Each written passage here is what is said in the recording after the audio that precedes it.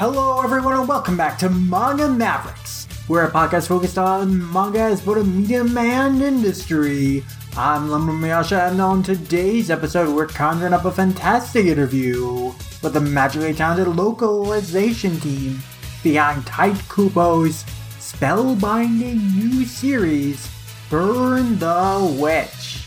We chat with editor Pancho Diaz, translator John Mitsuko Cash, and letterer Vanessa Satone about their experiences working on the first season of Burn the Witch, pulling back the curtain on their histories in the industry, and going over translation decisions, lettering touches, localization timelines, and so much more. But before we even get into that, we have some exciting news to announce first. We're approaching both the 150th episode of this podcast and, even more significantly, our 5-year anniversary. Our 5th anniversary. That's right, we've been doing this podcast for nearly half a decade now. Crazy how much time flies when you're having fun. And thinking about the journey from where this podcast started to where it is now, it is just incredible and incredibly humbling. And of course, we want to celebrate our 5th year anniversary with you, and we're going to do so on our 150th episode, which is going to come out right around our original premiere date, all those many years ago, around the end of January.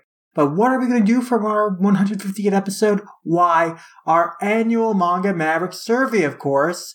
What better way to celebrate the podcast by discussing the podcast? But this won't be a normal yearly survey. No, this is going to encompass the entirety of the podcast history, from our very first episode in 2016 all the way to the present. You can vote for your favorite episodes, guests, moments, and so much more from the past 5 years of the show, as well as your favorite manga and news stories. But that's not all, because we want to give back to you, our listeners, for supporting us these past 5 years, and we're doing so with another manga giveaway.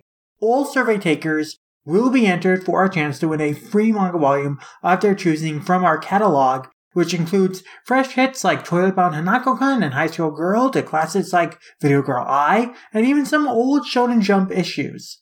To top it off, you can earn even more entries in the giveaway if you guys write us a review on Apple Podcasts between now and when the survey closes, and send proof of your review to us via our email at mangamaveriks@gmail.com or on Twitter. And if you send us an email just sharing your thoughts on the show and your experiences with it since you started listening, you can earn an entry that way too. By doing all three, you can potentially triple your chances of winning a free manga volume in our giveaway.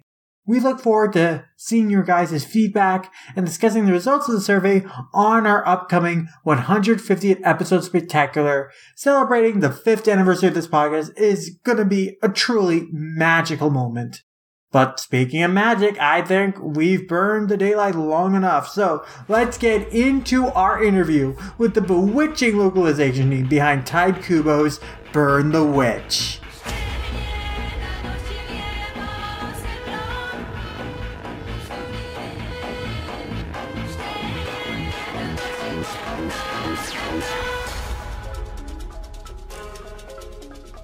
Tite Kubo is traded in Soul Reapers for witches and Hollows for dragons in his newest manga, but his storytelling is no less enchanting. To discuss what makes Kubo's new series Burn the Witch so spellbinding, we're delighted to have on the magically talented localization team for the series from Viz Media with us here today. We have editor Pancho Diaz, who has also edited series such as Death Note, Goodnight Punpun, and Skip Beat. Hi. We have translator John Mitsuko Cash, who has also translated series like Cheese Sweet Adventures, Happy Sugar Life, and the Toradora light novels. Hello. And we have letterer Vanessa Satone, who has lettered over or almost 90 volumes of One Piece, as well as other big shonen hits like Tokyo Ghoul, Knights of the Zodiac, and Prince of Tennis. Hello. Thank you guys so much for coming on the show to discuss Burn the Witch. It's always a pleasure when we can invite on the localization team for a series to share their perspectives and experiences on the work.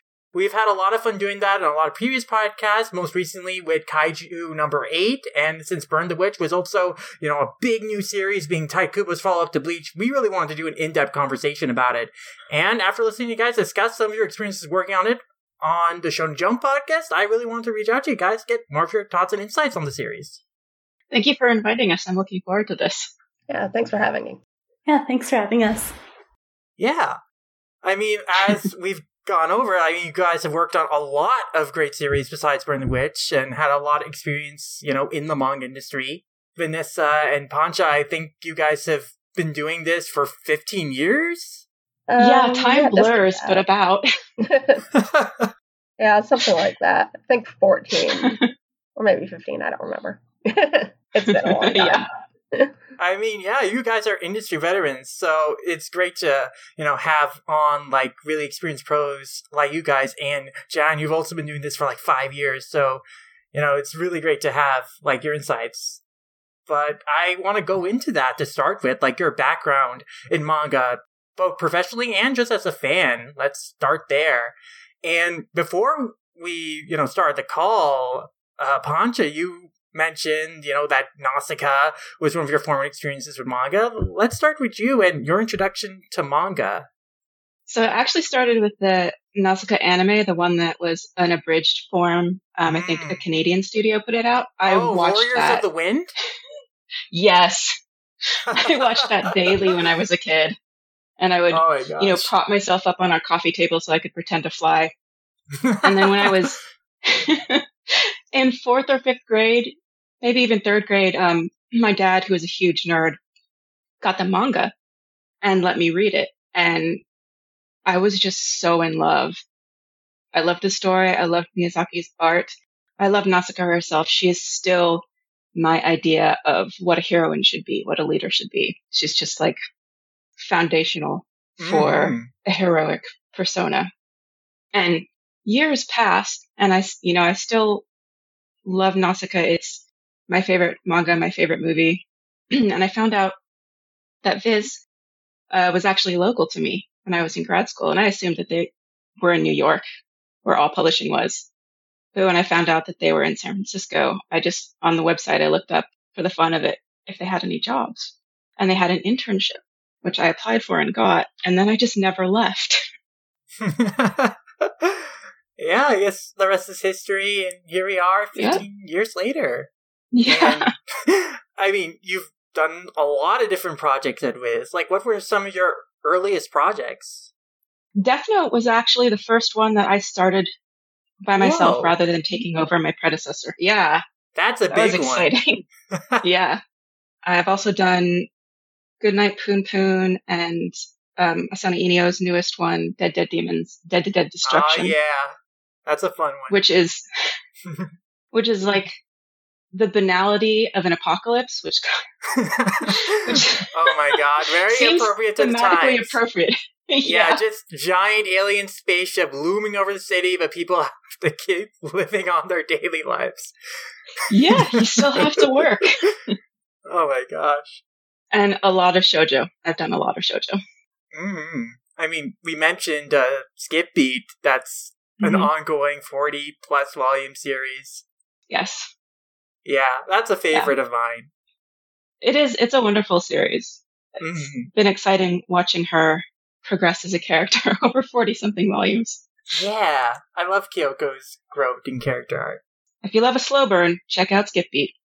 I mean, speaking of slow burns, Vanessa, One Piece. I mean, let's go into how you got into manga, then got started with, and ended up working one of the biggest, longest titles of all time. So, when I was in high school, Cartoon Network and Sci-Fi Channel started showing anime, on the weekends. So that's really how I got into it, Vampire Hunter D and Bubblegum Crisis.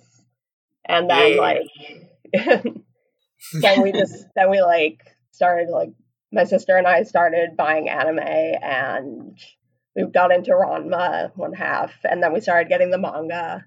So that's really how I got into it. I was already into comics, so this was just an extension of that. I was into ElfQuest, which is very similar to manga also. Yes. Yes. It was ElfQuest and then a bunch of anime. And that's how I got here.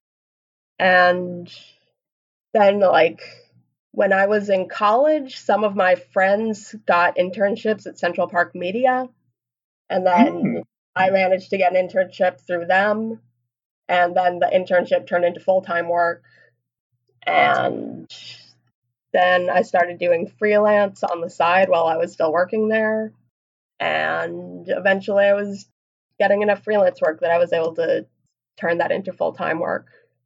That's really cool, but how did you start lettering manga specifically? Like, I know you have a background in comics. I believe you went to SVA. That's actually my alma mater as well. And you majored in illustrating and cartooning, and you've published a lot of your own comics. So, like, how did you transition from working on your own comics and, of course, lettering your own comics to lettering manga? Well, the main reason that I started working at Central Park Media was because I wanted to work in comics, and doing anything in comics was cool with me. So I started, I was doing, design work at Central Park Media at first, but then, as the company started failing, I started doing, more lettering work because we stopped hiring freelancers. And my friend Jennifer Quick, she was doing Offbeat for Tokyo Pop, and she asked me to letter that. So I think Tokyo Pop was the first company I started doing freelance for. And then I started looking into other work. I got some work with CMX through a friend. And then I was looking on Viz's website, and they were looking for freelancers, so I applied to them.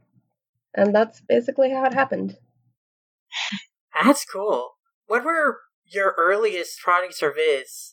Saint Seiya was the first book I did, and then One Piece got not long after. Wow, that's sweet. We talked about Saint Seiya last year on the show with Shannon and Mari, and I mentioned then that I really loved the lettering in Saint Seiya's English editions, so I want to thank you for that. I was wondering also, was this back in a time where you would have to do this analog, you'd have to draw on the page, or was this done digitally back then as well? This was digitally. When I started at CPM, I think it was around the time that everyone was transitioning to digital. So I've never had to retouch by hand, but some of my friends who interned at CPM did, so I was right on the edge of that. Okay. Yeah, I mean, I have to imagine having to touch up that art, traditionally, with physical pages, whitening them out and redrawing it by hand would be even more laborious than even doing it digitally. Oh, yeah. Do you feel that working digitally makes lettering easier than by doing it by hand? Oh, definitely. It makes editing so much easier, too. Yeah, it's a lot because you have to white it out and you have to try to find matching screen tones, and screen tones are kind of a pain to cut in real life. I imagine, especially finding the exact ones that the original artists used. There might not be a readily accessible equivalent that you can just go out and buy. Yeah, screen tones aren't as prevalent in the US, so we don't have as much variety as Japan does. Yeah, I mean, I'm definitely glad that a lot of comics production is being done digitally, and so stuff like that can be much more easily reproduced. Yeah, using Photoshop and just easier to reproduce. It's much easier to handle. Because I've done, when I started drawing comics, I would do screen tones by hand, and it's very annoying. And you get screen tones all over your apartment. Yeah, I mean, I definitely think we can thank digital processes for allowing, simulpubs to even happen, because it would not be at all possible if everyone was still doing this. No. Definitely not. But that also brings me to you, Jan, and your work in translation. So where did that start for you? Where was your background in manga, and how'd you get into translating? Yeah, I actually started out in literary translation. Yeah, and just barely 5 years ago, so I'm sort of the baby in this podcast as far as industry goes. So I started off by translating a novel for Vertical, since I knew one of the editors there from interviewing him while I was at school and college. And then I took a small break and then contacted Seven Seas and started on Toradora with them. And then I just sort of progressively started to reach out to more places and eventually got into translating manga. I think the first one that I worked on was Cheese Sweet Adventures, I think. It might have been Happy Sugar Life. I'm a little bit fuzzy on the details on that.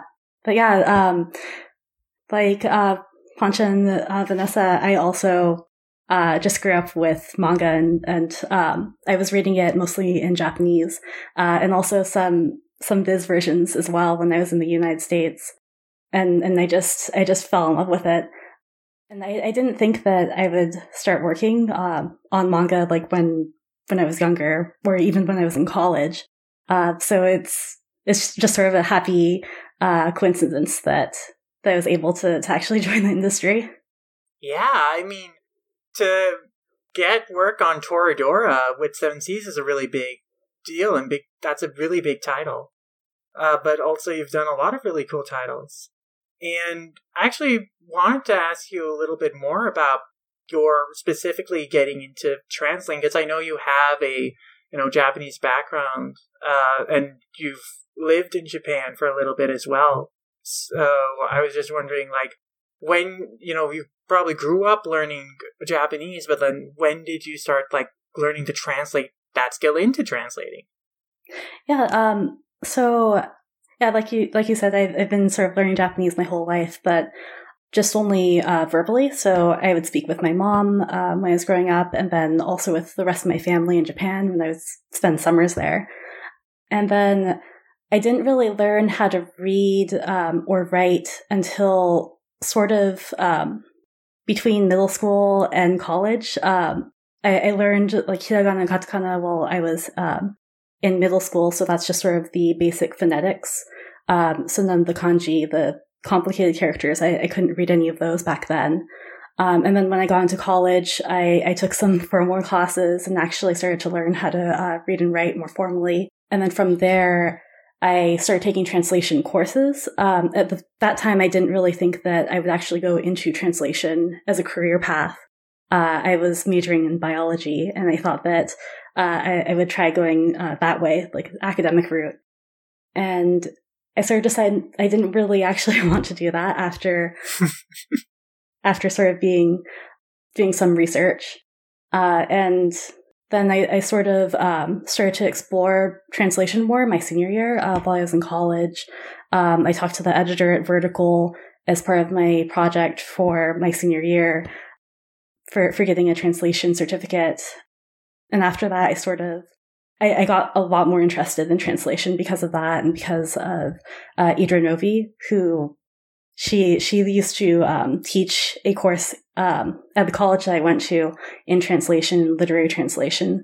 And she's a translator herself, so she really inspired me to actually consider this as a career path.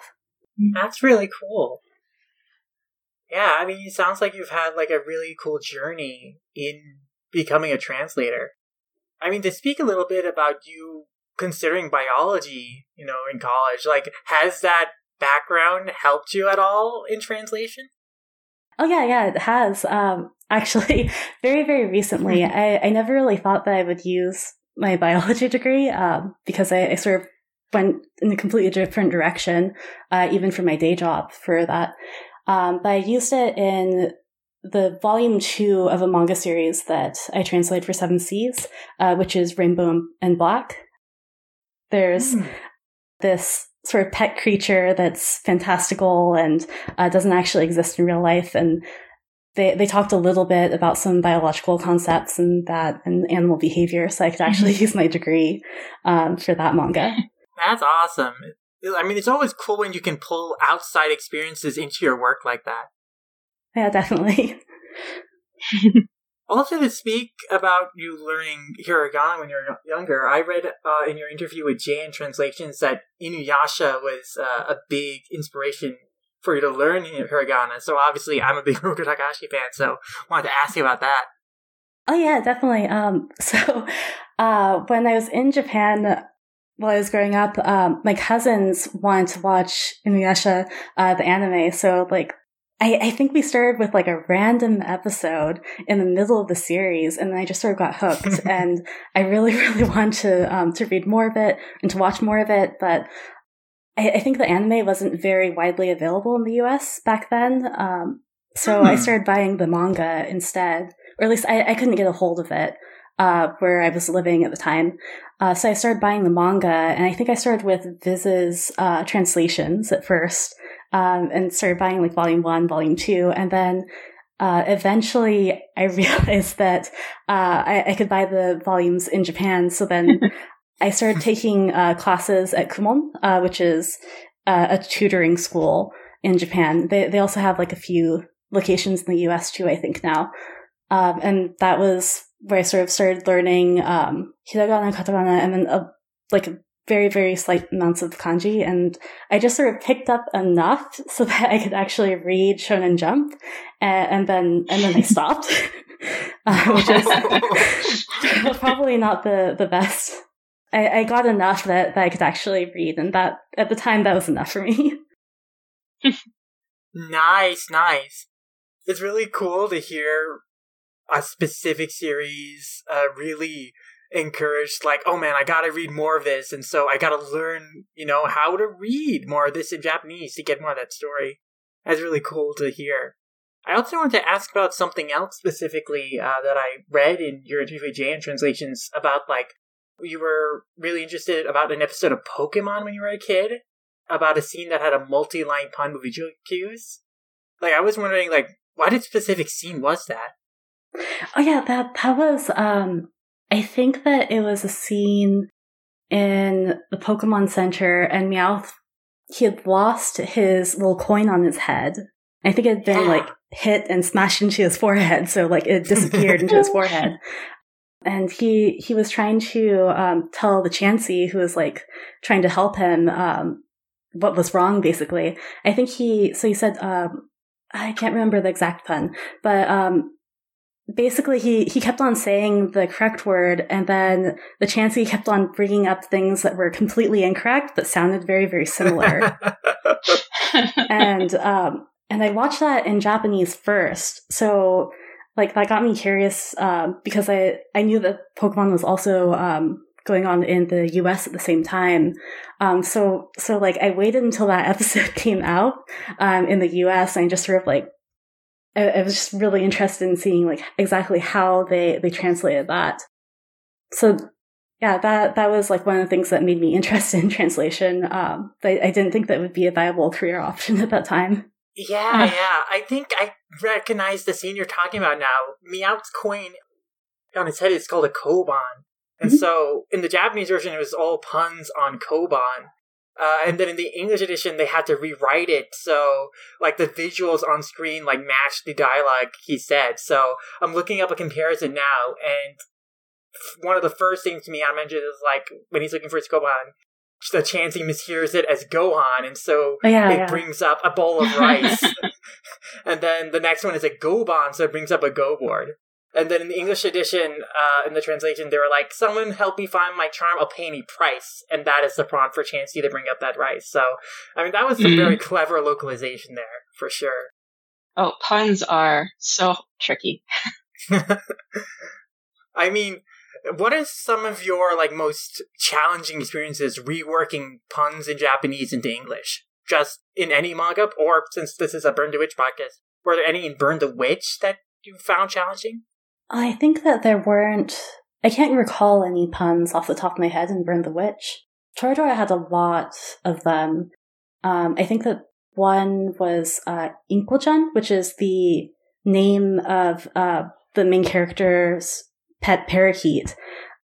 And at one point, the parakeet calls itself Unko-chan, which means, like, poop, basically, with chan at the end of it. And I think that I translated that to dung ko-chan, like dung as in poo. And the funny thing about that was, I was thinking about it for like a week or two. Like it was something that was haunting me a bit, because I couldn't think of anything good. And, I thought of it as I was taking my dog out to the park and she was actually pooing on the ground.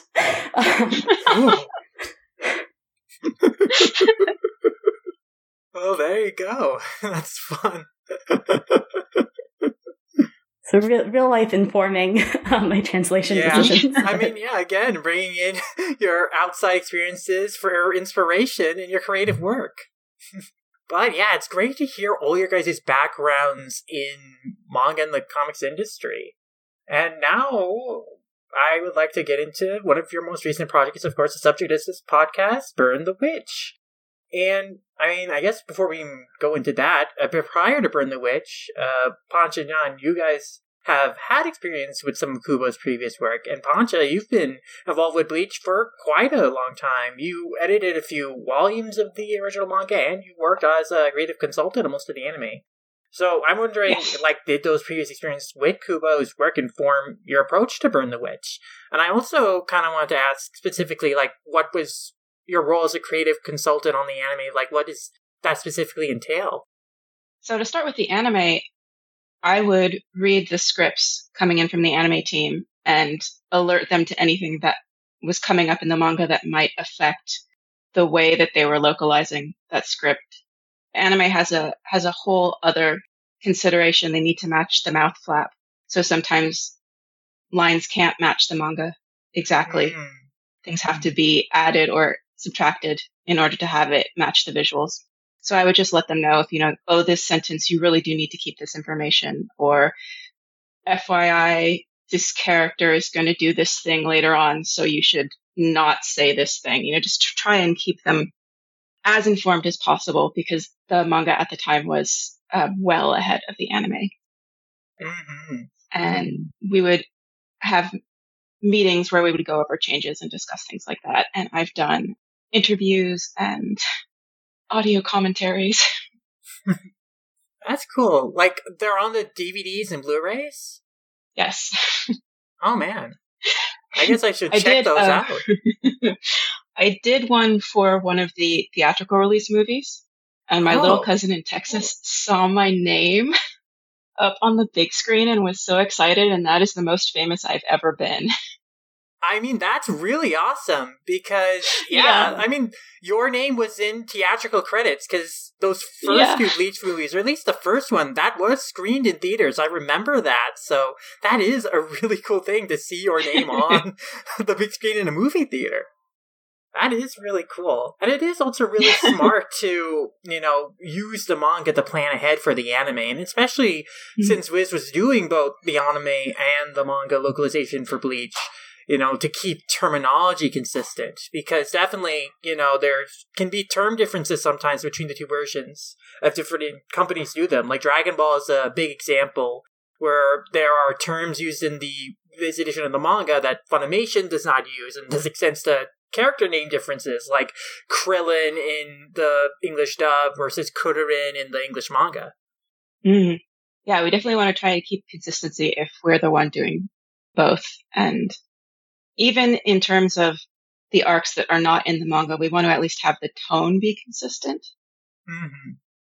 But I guess then to get back into that experience with Bleach and, really immersing yourself in Kubo's sensei's work, I guess, what was your impression of his style of writing at the time? And then what was your impression of whether it was the same or different in Burn the Witch, and how that may have informed your approach as the editor of Burn the Witch?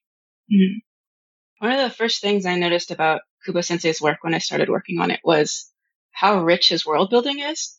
Mm-hmm. And it's one of these, it's like an iceberg, right? You get a sense of it, but you feel that there's such a depth of it floating underneath. And there's this anticipation of when are you going to get to learn more? And sometimes you don't, but then sometimes he surprises you and unveils just an entirely new section of this world that you didn't even expect was there. Mm-hmm. And that was so much fun in Bleach, just like all of a sudden there are auto encounters, and we didn't know that was even even in the works. And this entire Hueco Mundo shows up, and it's this whole new world to explore, and it's really exciting. So coming into Burn the Witch, I am absolutely expecting things like that to happen. And kind of in preparation of that, Jan has been keeping a very detailed style guide of characters and things, so that as the world gets bigger, we have a grasp on it and we can go back and check things for consistency and just be able to hand this off if there is an anime and we're doing it, so that the anime team doesn't have to go scrabbling for terms. Nice. It's great to have a reference like that, especially as you mentioned, Kubo really does love like really fleshed out worlds where have so many layers to them and populated with so many different characters and factions and terminology to keep track of. So, I mean, Jan, you also had an experience to immerse yourself in Kubo's world of Bleach because you, Amhancho, worked on the Can't Fear Your Own World novels. And so, I mean, I'm curious about having to immerse yourselves in the world of Bleach for those novels, because those novels have the full brunt of the Bleach world in them. Like, all the characters pretty much show up, all the factions. You got the Wisers, you got the Urankar and the Vandenreich, and all these other characters in the world of Bleach, all these references to plot points in Bleach from throughout the series. Like, so did immersing yourself in that world like also help you prepare you for Burn the Witch and any translation decisions you had to make in Burn the Witch? Yeah, for translation decisions, not so much, but it did sort of prepare me for the number of characters that be showing up. The first chapter was a bit of a surprise at the very end when it's just basically like, here's 8 new characters with all different names that are very, very surprising and complex. So I think that knowing his style of world building, like Pancha mentioned, did help a bit. Like knowing sort of that there was this entire iceberg, or there will be this entire iceberg, and we only know sort of the surface level.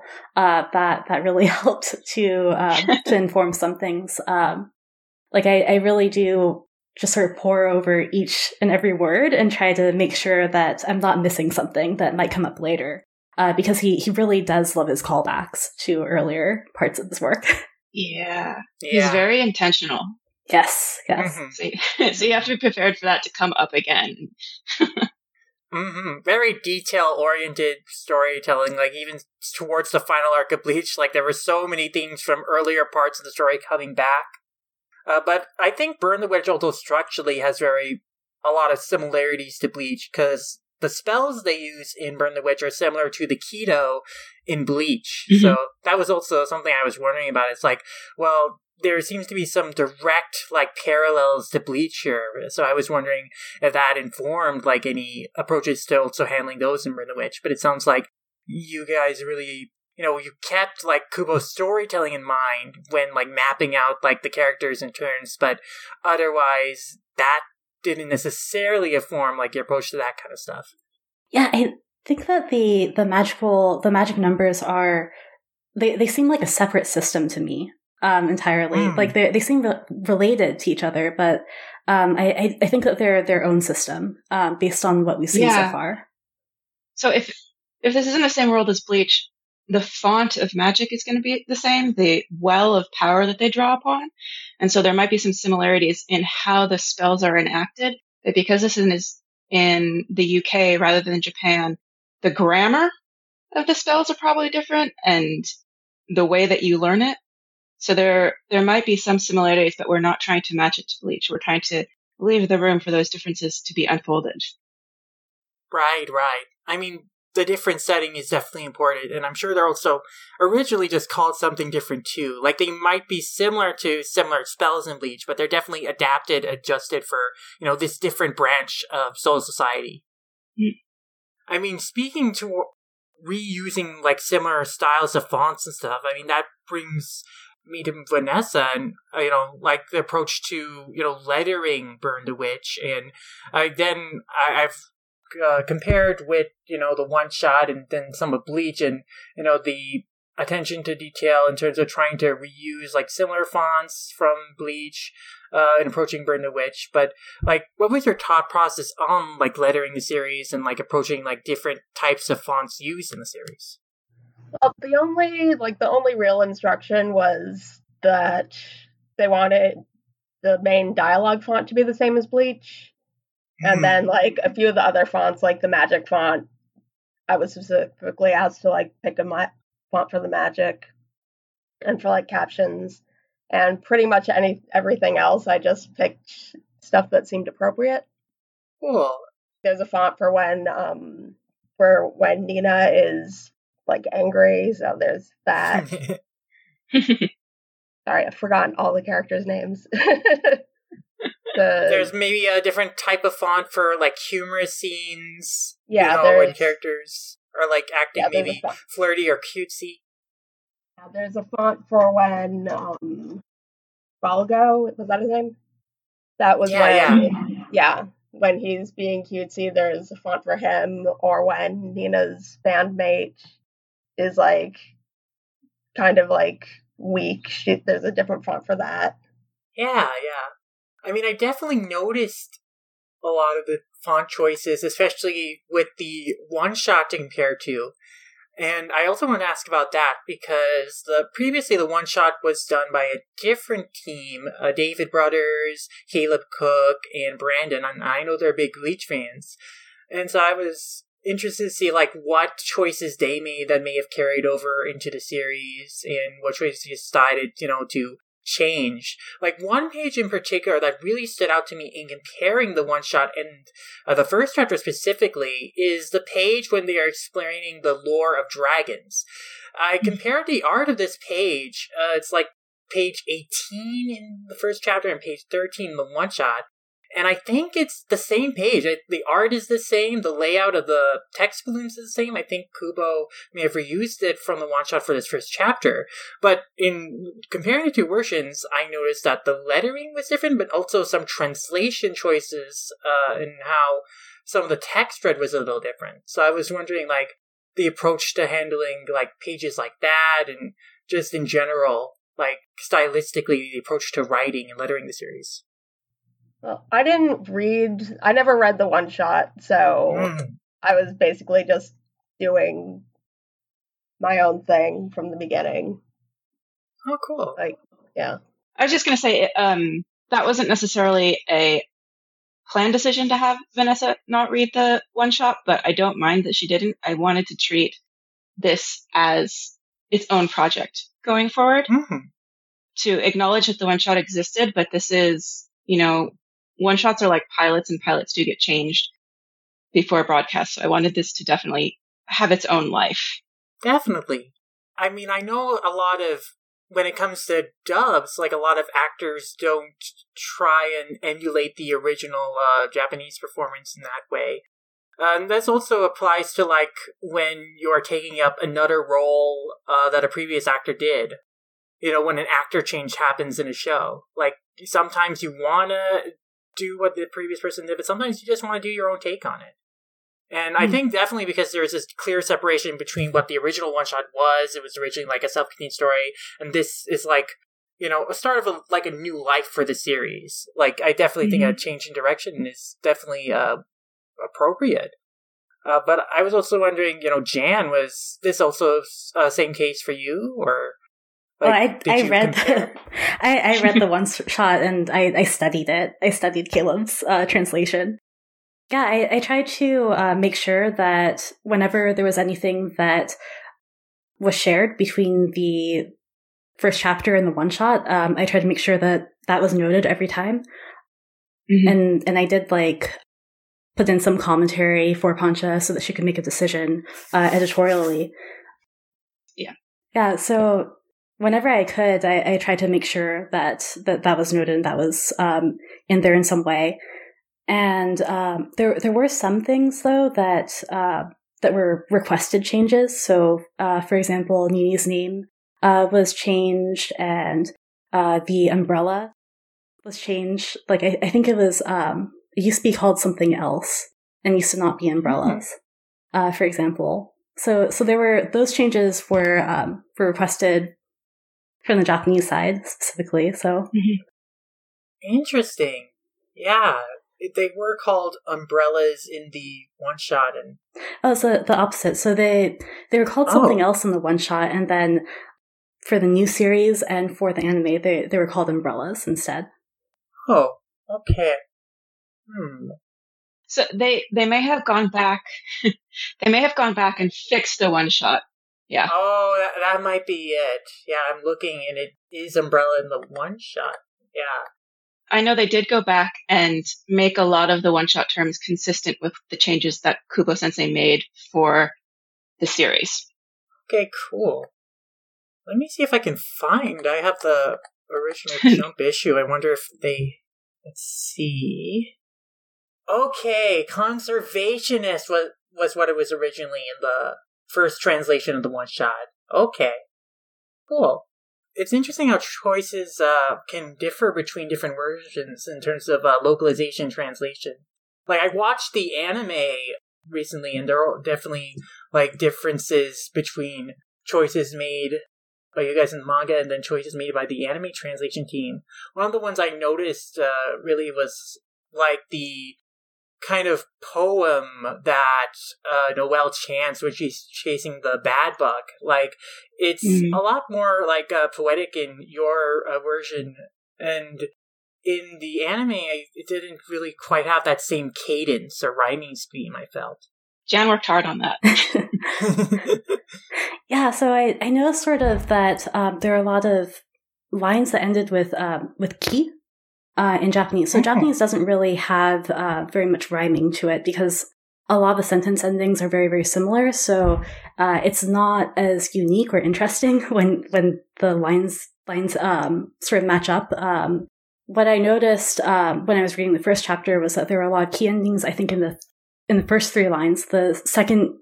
The last 2 lines didn't really have that.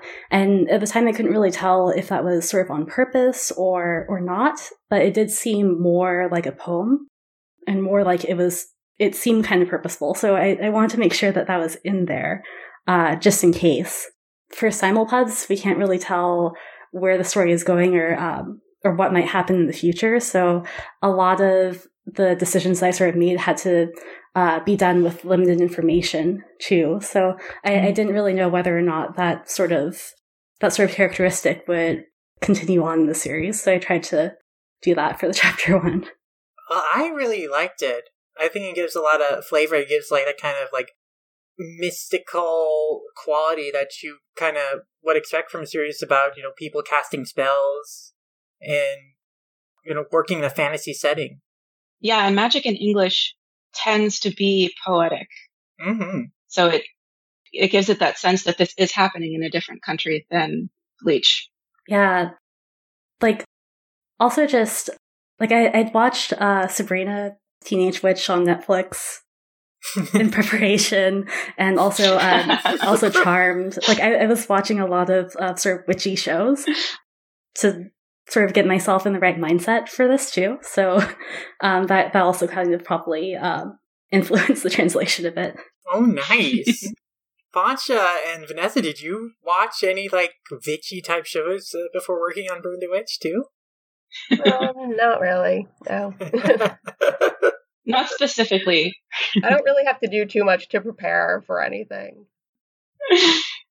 But so not specifically, but I am a huge fan of science fiction and fantasy, and so I'm deeply steeped in magic lore.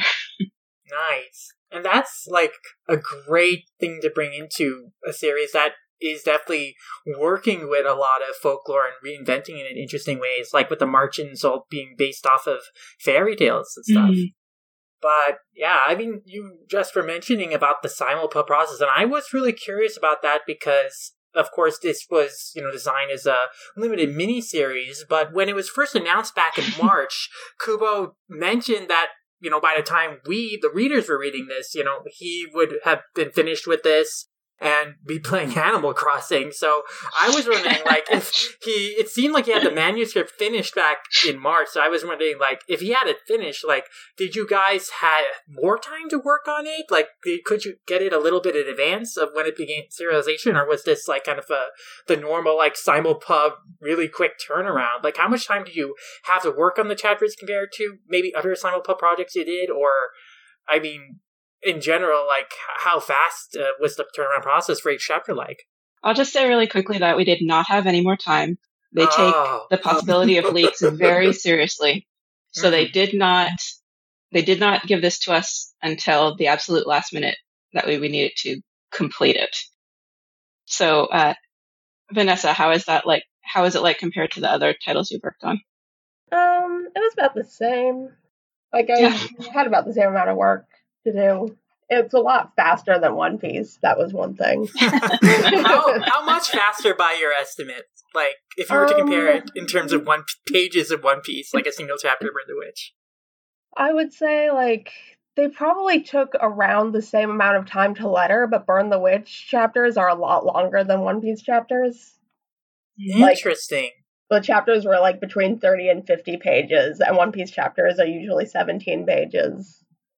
And it probably took me more or less the same amount of time. Maybe a little bit longer on Burn the Witch, since it's 2 to 3 times as long. But One Piece is very wordy, and Burn the Witch is not so much. Yeah,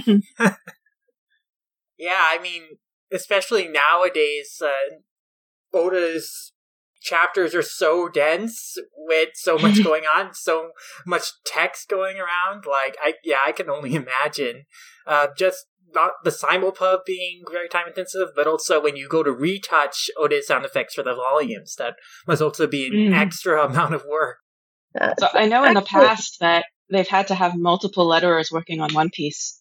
So, like, someone would be working on Volume 1, someone would be working on 2, and someone would be working on 3, just because it was too much work for one letterer to do.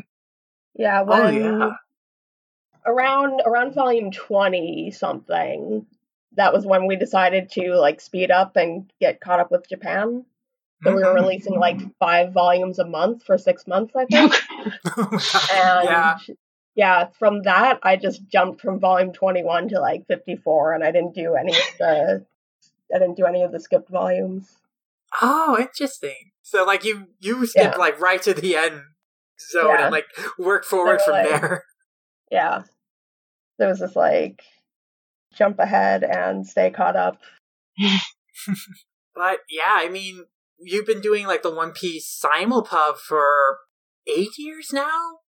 I'm not sure when it started, but I guess that might be about right. I've been doing One Piece since before it was simulpub, so I've been doing simulpub since the beginning of that. But yeah, I mean, with kind of, you know, having been pretty seasoned in doing, like, something as maybe time intensive as One Piece, like doing Burn the Witch on top of that, did that make your schedule, like, tighter, or, like, did you feel like, oh, you had time to do both in a week pretty comfortably, or? Yeah, it wasn't that much tighter. I was finishing up another book around that time, so I had, like, a little bit of extra time in my schedule. So I figured that I would be able to squeeze that in. I see. Usually simulpubs aren't that time consuming. It's just like a few extra hours out of my day. Interesting. But how about you guys, Poncha and Jam? Like, have you had previous experience with simulpubs before Burn the Witch? And how did Burn the Witch compare to those? Or if you've only done, like, work on, you know, graphic novel releases or things that are paced differently, like, how did the experience compare? Jam? So this was my first simulpub. So I don't really have much comparison as far as simulpubs go, but it's very, very different from just working on one volume in one sitting, because I can't read ahead. Some of the information, like I mentioned, it will occur later. I just don't know. I can't predict the future for that, so I have to sort of make sure that the wording is such that it's not too specific, but still is accurate. for example. And also, I think that simulpubs, they take a bit longer, for me at least, just because I'm spending more time trying to make sure that the translation isn't going to basically not take into account something that's going to happen. So I think that one example is there's a line in the first chapter that doesn't have a subject mentioned. So it's a little bit ambiguous exactly who they're talking about. And it turned out that they were talking about a different character. So I had to send in a correction for that to Pancha to make sure that was accurate after we got the second chapter. I see. So that was fixed retroactively? Yes, yeah.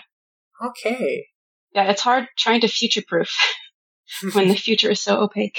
Yeah. I mean, I know one big change happened in a series I was reading recently, Mashle. Like, initially, Mashle's last name was Vandead, and then recently it's been changed to Burndead.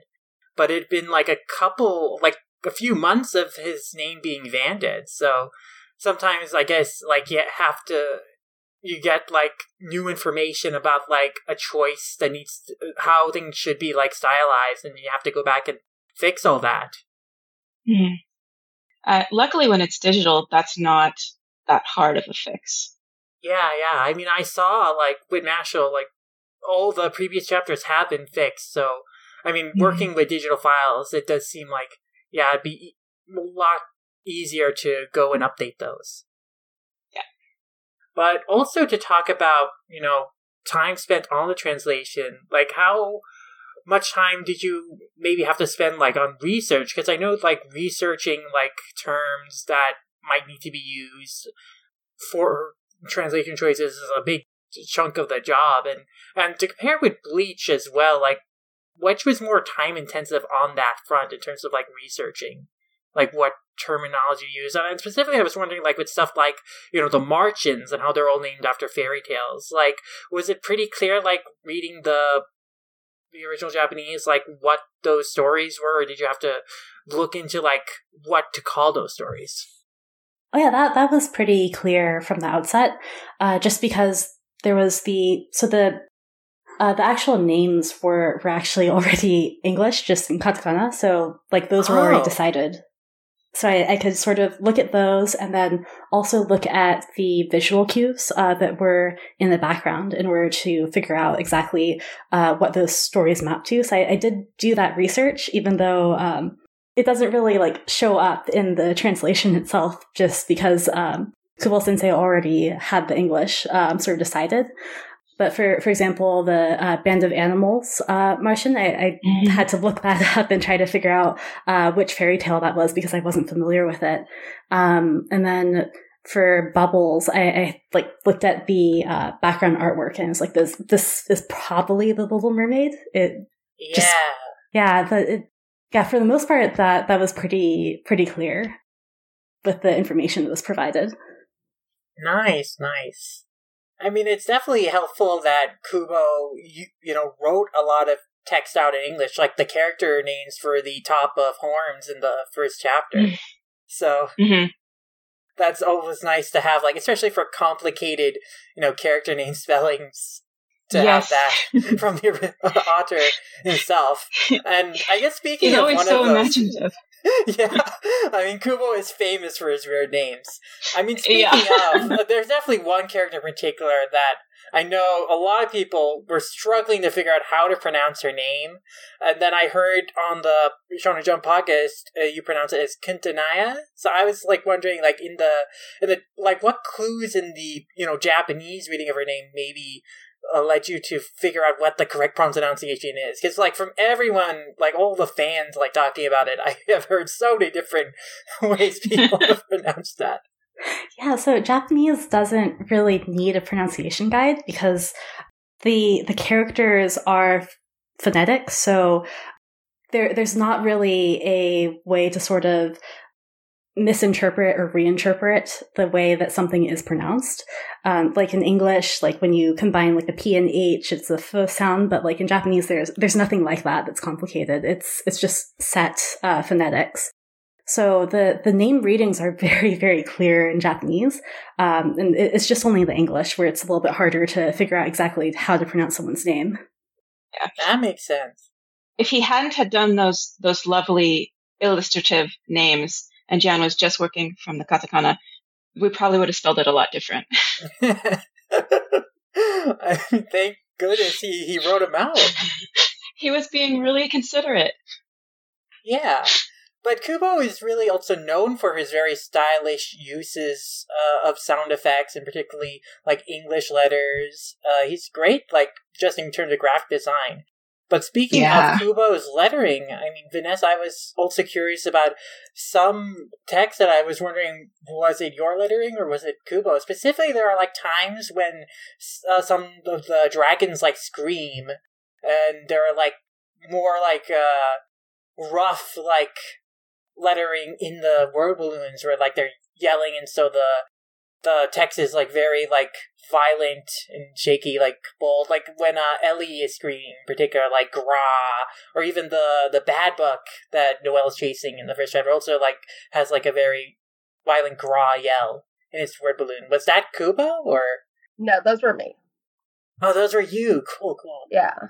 And so what was your, like, thought process in, like, drawing out the sound effects inside those word balloons? Like, did you hand draw those? They look hand drawn. And so were you just trying to match the original from Kubo, or? Yeah, I was trying my best to, like, make it look as similar to the Japanese as possible. And a lot of his stuff is very, like, sketchy and rough. So it made more sense to hand draw it than to use a font for most of them. Oh, definitely. I especially like early on in chapter 4, the Gra that Ellie yells there. I really like the very thick, very inky lettering you did for that. Like, it really looks like, kind of like marker or just very, very thick brush work. And I really like that feel for it. Like, it really communicates kind of the violent intensity of that yell. Mm-hmm. Thank you. Vanessa also worked on Tokyo Ghoul Re with me, so she has a lot of experience kind of translating very violent sound effects. Yeah, definitely with that series. I mean, I'm curious to see, like, how you'll do some of the text when you guys redo it for graphic novel release. Like, also in chapter 4, like, there's this big 2-page spread where, like, there's all this bam, bam, bam sound effects. There's a lot of really cool stuff in here. Like, I guess, just in terms of, like, from a perspective of, as a letterer, and also just as a comic artist yourself, like, what is your impression of Kubo's sound effects? And how do you think you'll, continue to approach them as you work on the series? I really like the way he does sound effects. Like, it's definitely something that I would do, like, probably, like, start off with a font and then add some, like, hand-written flourishes with them. Like, on that bam, bam, bam page, just, like, do, like, a rough brush outline around the lettering. Mm-hmm. Yeah. They look like they'll be fun to redo. Yeah. I'm looking forward to that. I mean, I think one of my favorite uses of him lettering out, like, English letters was when Bruno is doing his, like, attack on Ellie in the 4th chapter. He's using this greedy curtain attack, and, like, this goopy thing just falls out of the magic circle he draws in the sky, and there's, like, text in this that reads, "Just choke you." And I thought that was, like, a really cool aesthetic thing. So, like, when you see, like, manga artists make, like, choices like that, does that also inform, like, your process when you, like, redraw, like, the text surrounding it? Like, the sound effects surrounding it? The English stuff he wrote, not so much. Like, I would try to make the sound effects match the Japanese sound effects. And that doesn't really, like, the magic spell doesn't really look like the rest of the sound effects. In general, have there ever been cases where a manga artist wrote something out in English originally that you have had to change in the translation or the lettering? Oh, yeah. Yeah, sometimes stuff will be misspelled and we have to like adjust it. Like I'm working, like one of the other books I'm doing right now is Zom 100, which there's like in part of the book, one of the characters is watching some English zombie movies, but the English dialogue is not accurate, so I had to like re-letter it and match the lettering in that. To match it up more with the movie? The original movie? Well, the grammar was incorrect. Oh, the grammar. The grammar's one. Yeah. Yeah, so we had to like rewrite it so it made sense grammatically. That makes sense. There was actually like one sign in Burn the Witch that was written out in English that I was little confused about, I guess. It's like on chapter 3, page 25, like they're standing on like this radio tower, there are these signs, and one reads choose safety way, and then for your safety, home away.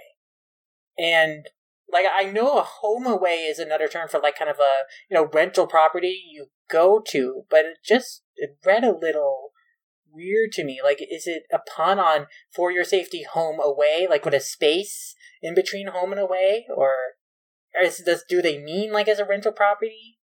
So that was like one thing that I was curious about. Like your thoughts on that? Yeah, so go ahead, Jen. Yeah, that was in the original chapter. That was Kubo Sensei's writing. Yeah, I'm just wondering, is that also an example of like something like, does that make sense as it is, or is that something that you would change?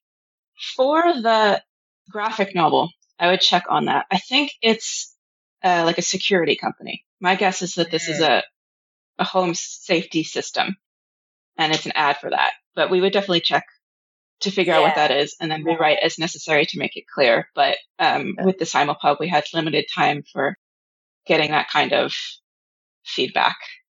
Yeah, as far as I can tell, as far as I didn't notice anything too off, like the grammar and like all the cell phones and stuff, newspapers seems to be pretty accurate. Yeah, I think for the most part it was like really well done English. So, yeah. And even like the titles, like Kubo is known for like his kind of weird in English titles, like Why Me Sad and stuff like that. But like I think even the titles, like, they made like a lot of grammatical sense as well. And in terms of the titles, I'm sure he's having fun with it. So even if it's like Why Me Sad, we wouldn't want to change that necessarily. Right. I mean, that's part of the fun of Kubo's writing is that he makes like some interesting choices like that. It's very memorable. Mm-hmm. But yeah, I mean, I guess I just really want to get into your thoughts on Burn the Witch as a series. Beyond just working on it, like your thoughts on the story, the characters, the world of it. So, I mean, I guess to start off with, like, Concha, as the editor of Burn the Witch, like, how would you pitch the series? Like, what would be your short pitches in terms of, like, how you would sell this to someone? Oh, I haven't written the cover text yet. This is a tricky question. It's a practice for the back of the book copy. Yeah. Oh, this is putting me on the spot. But and also it's kind of hard because with just the first volume, I'm not sure where the flow of this story is going to go, where the arc is projecting. So are these two Wingbind agents going to be fighting against the orthodoxy of their agency? I would like to see them befriend or at least make allies with dragons. So I would hope I would be able to write something about that. But as it is, are they just youngsters chafing at rules that don't make sense to them, but there is a purpose to them that will learn further down the road? Or has Wingbind become so locked into its own laws that it can't see that the world needs to change? It's too hard. But the way the story ends with this first, season of chapters, it definitely leaves me curious in terms of the direction ongoing. I mean, it seems like the short-term conflict of Balgo being targeted by, the organization is on hold because they want to use him to lure out more of the Martians. So is the plot going forward going to be to discover the remaining Martians and take them out? Yeah, I mean, I'm sure that we will see more because the character designs for the Martians are gorgeous, and I just feel like Kubo has so many more of those to share with us. But the big question is it to destroy them, or is it to show the readers another side of them? I really, really hope it's the second. Yeah, same here. But it's an interesting society in which there are definitely dragons they are, fighting against that they want to get rid of. But dragons are also part of, kind of the daily life of Reverse London. Like, we see that not only do they work with dragons, like they ride dragons, they're boom buggies, but dragons are like flower pots, and there's a bus dragon, and there's a radio tower dragon. They use dragon for all sorts of things in Reverse London. So it's like an entire community that's kind of built on using dragon for like resources and companions. It's kind of like the Pokemon world in that way. We just have to wonder, like, how did the biology of this work? That a dragon was born to become a bus to carry people inside of it. Yeah, like what kind of genetic program do they have going? Like, is this intentional genetic engineering, like, or was this natural biology? Like, it's when you think about Pokemon, you ask, like, were they originally born as ice cream cones? Did they become that way over time? Was this Pokemon born to look like a chandelier, or a magnet? So it's a lot of fun, I think, to have a world like that where, like, these dragons are not just like the traditional type of Western or Chinese or Japanese dragons that you imagine, but they are like all these interesting different forms of creatures that can serve also all these different purposes. And then to have these dragons, modeled after fairy tales on top of that, being these big, majestic creatures is really cool too. Yeah, his world building is so rich. Mm-hmm. But I wanted to hear your guys' thoughts on the characters too. Like, what are some of your favorite characters so far, and what stand out to you about Kubo's characters, especially thinking about how he's famous for his character designs, especially. I think that carried over into Brynn the Witch. But in terms of characterization too, how did you enjoy them? I love Bruno and also Noelle. They're really great. Just the fact that Noelle sort of, I think that Pancha mentioned this in the last podcast, that she has like sort of a soft side towards the dragons, but like she doesn't show that to other people. And then Bruno is just he's just a fun character overall, and the spray paint that he uses is just that was great. Like, I really love that part. Yeah. Kubo's also great at great power systems, so I do like his like magic graffiti that like summons like this this graffiti curtain that envelops Ellie. But yeah, I also agree with your thoughts on Noelle. Like, I really enjoy her personality, and that she is kind of like a deadpan, like somewhat stoic and snarky character, but she does like really care about the people in her life and for dragons. She has like even a soft spot for Balgo, that she is like very happy that that order to execute him is rescinded, and he gives him that hug at the end of the 4th chapter. So yeah, I really enjoy the characterization, and I like the dynamic between Noelle and Nini. I like the dynamic between Noelle and Nini because I think this is also a common Kubo archetype or teaming that he does, where he introduces pairs of characters, and one is like the more energetic and outspoken character, and the other is kind of more reserved. And we definitely see that with Noelle and Nini.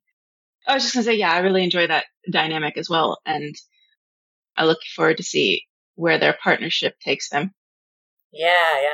They kind of remind me a little bit of Hiyori and Lisa in Bleach, 2 of the visors. I think that Nini in particular looks really similar to Hiyori, and they have very similar personalities.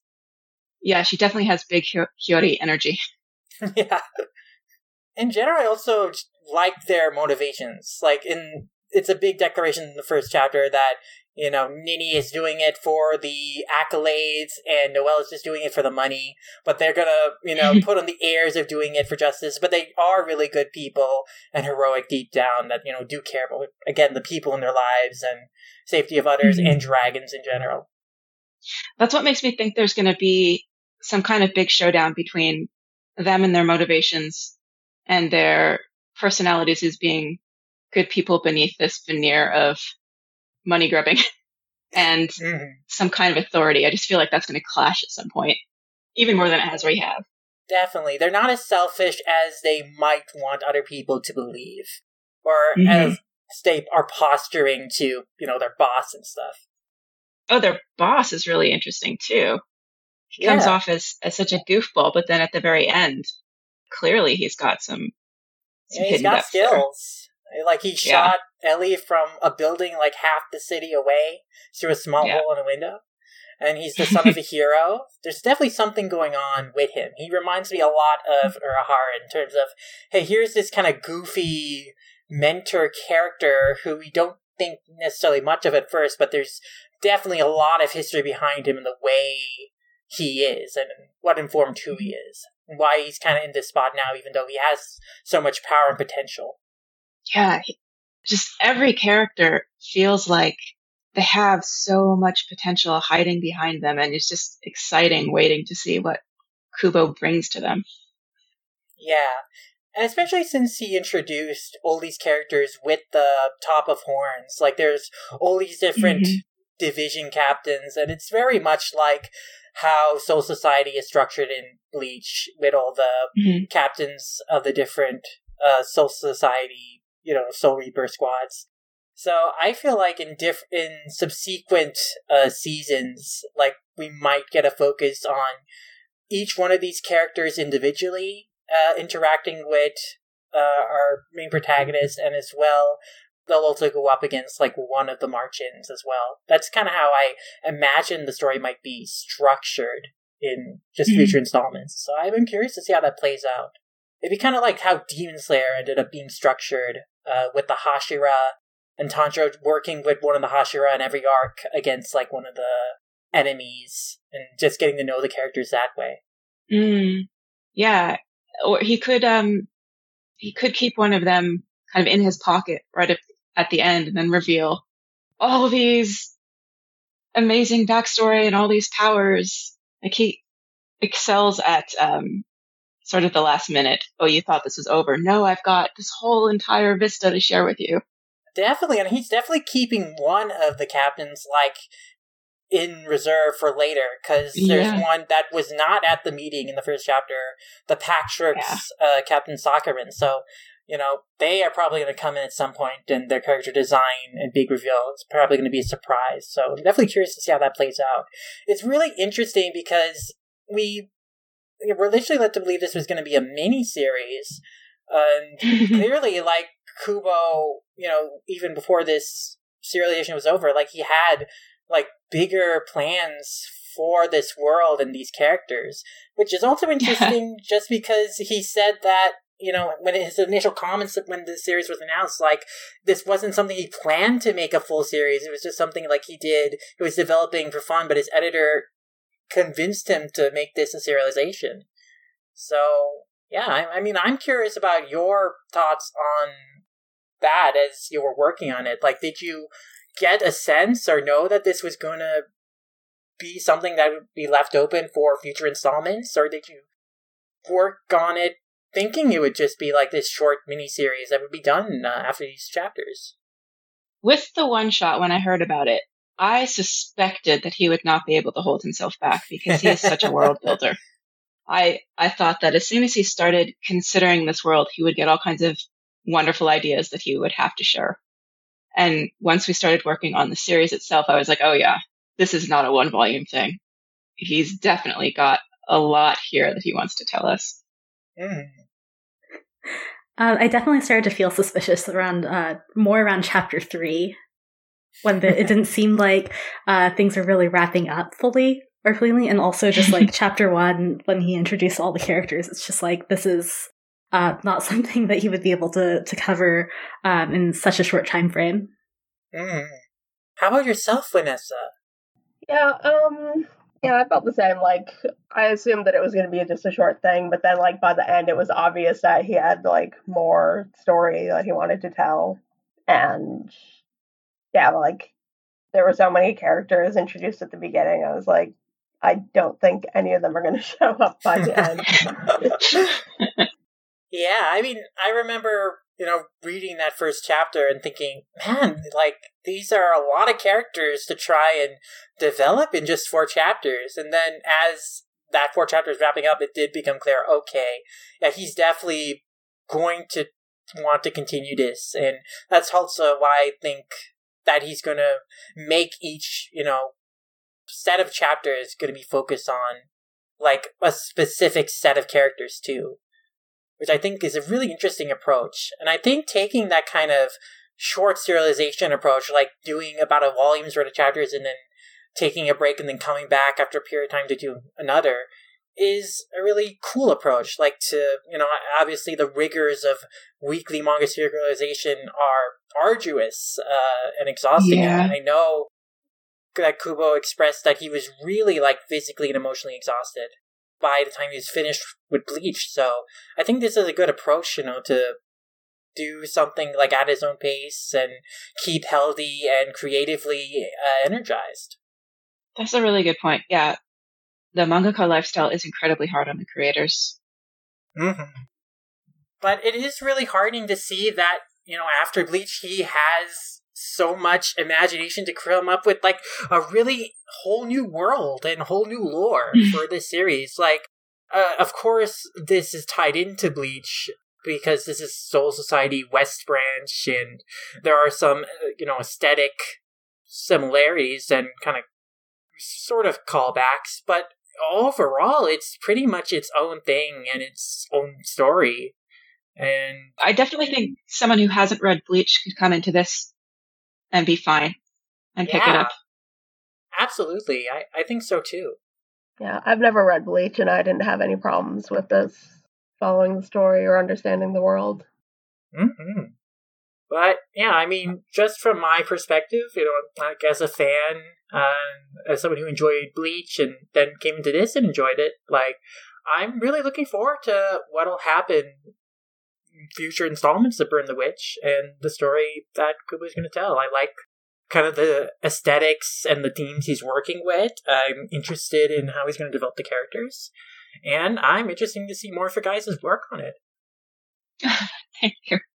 But we also have some cool questions from fans that were sent to us on Twitter and Reddit that I would like to go over if you guys would also be interested.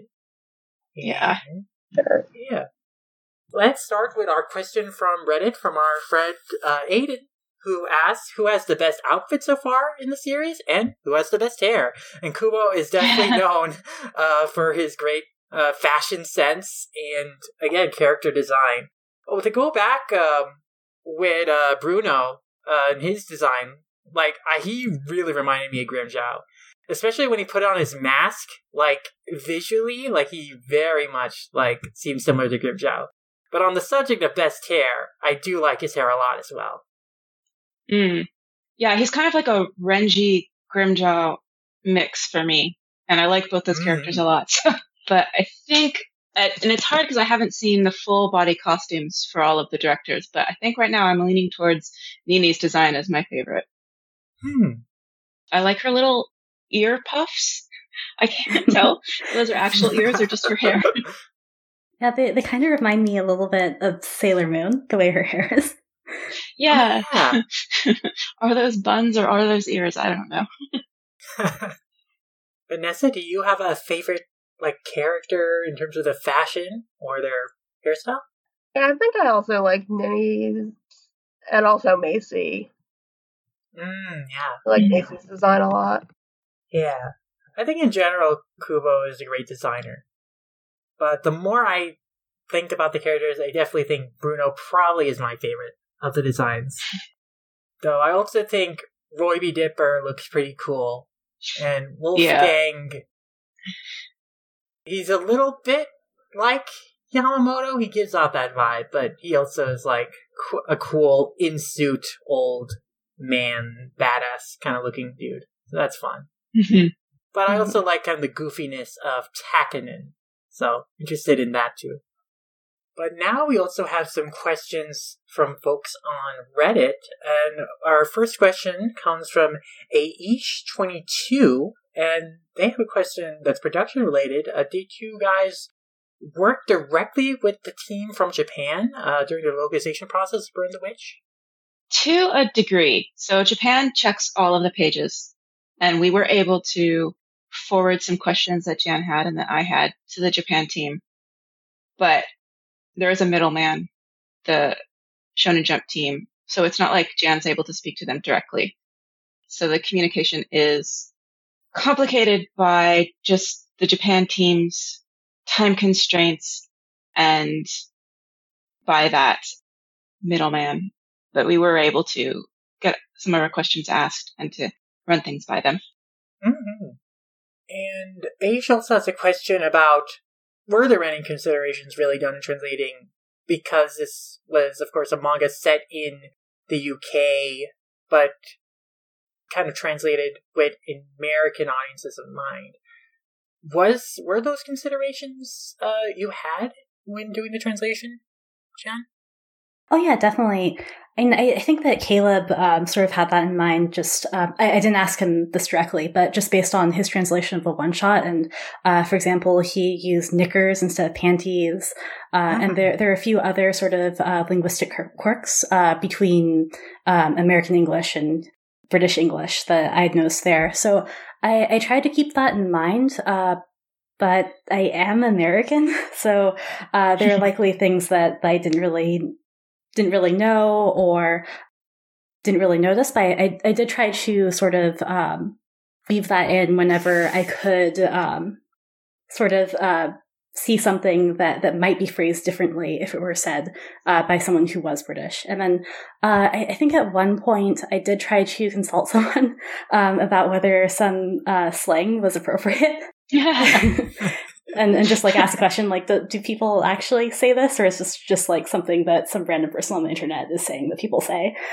But yeah, for the most part, there are limitations, and I also didn't want to sort of be like, oh, I know like how someone speaks in another country that I haven't lived in. Like I didn't want to sort of be presumptuous in that way, so I just only did things that I knew that I was certain about, that I could fact check and go online and sort of make sure that that was the language that's actually used. Awesome. And trying to fully replicate like a dialect in the written word can be very difficult also.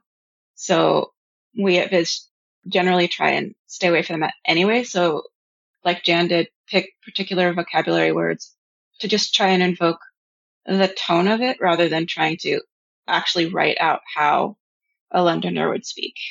Right.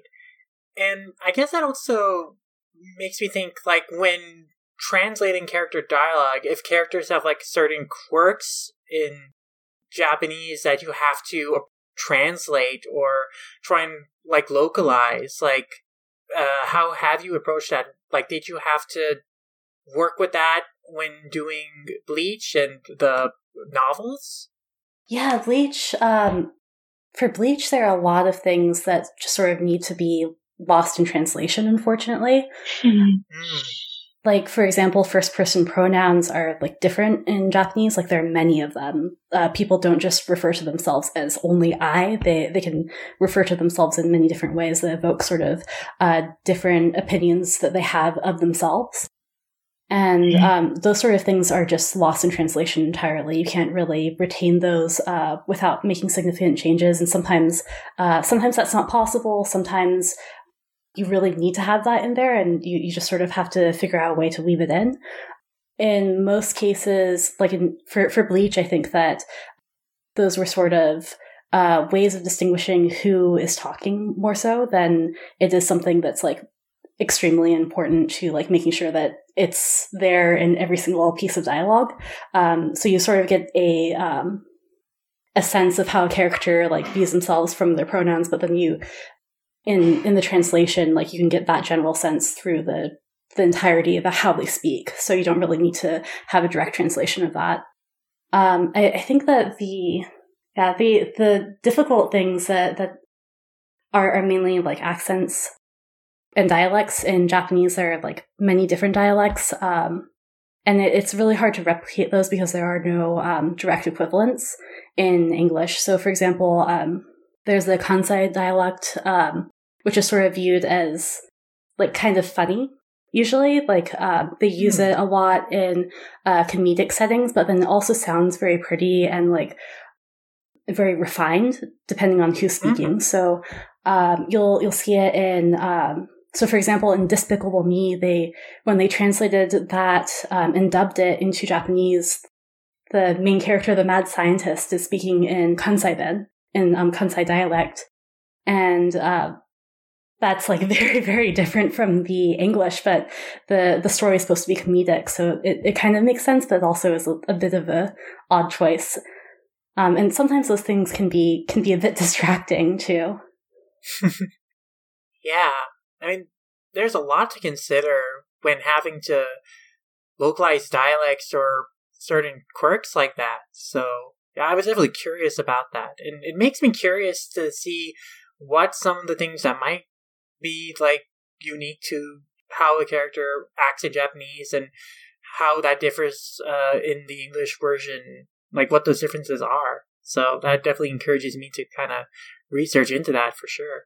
Yeah, it's very difficult. As someone who's spoken both Japanese and English, there are certain things that you might phrase differently, and there's sort of this theory in translation and in languages that a person who speaks in multiple languages will change their personality according to the language that they're speaking because of the way that they have to express themselves in the language. And I think that to a certain extent that is a little bit true. Like, I speak very differently when I speak in Japanese versus in English. Right. Because, I mean, the grammar, like how like you would phrase something would differ between two different languages for sure. So that does affect like how you think in those languages, like what your thought process would be. So yeah, that is a really interesting thing. Like there is also like a psychological element almost to it. But yeah, that's really cool. And the last question we have from Reddit comes from Akainu14, who asks, like, what role do you think Macy's going to play in the story going forward? And I hadn't mentioned it, but I actually really like Macy. I thought her story was very, sympathetic as someone who kind of had imposter syndrome, being in the same band as Nini, and like kind of wanting to make something, or kind of wanting to have something that made her feel special, and like latching onto Ellie because of that, because she thought, that was her thing that only she could see, only she could take care of. Then when Bruno reached out to her that he needed her for his plan, like she felt needed. So I thought that was very relatable. And I also have just kind of a weakness, a soft spot for kind of just the archetype of like this kind of obsessive, like queer follower character. Like I've always loved characters like that, like Tamama in Sergeant Frog and stuff like that. So that also is very endearing to me. Or Seikijo in We Never Learn. So yeah, like I'm really fond of her, and I'm glad that she's going to be hanging around, interacting with being part of the main group going forward. So is she just going to be a roommate, or is she going to start joining them on their investigations? I would like to see her have definitely more of a sidekick role. Yeah, I'm hoping she gets, some sort of power too to help out, because she's also now a Dragonclad because of her exposure to dragons, through Ellie. And Balgo in the 4th chapter clearly awakened some sort of power.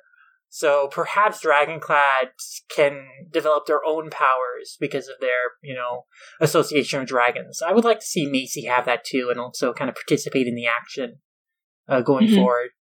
But yeah, I mean, you guys, Jan, Vanessa, have any thoughts on that character? I really like her, and I hope that she gets more like powers or something.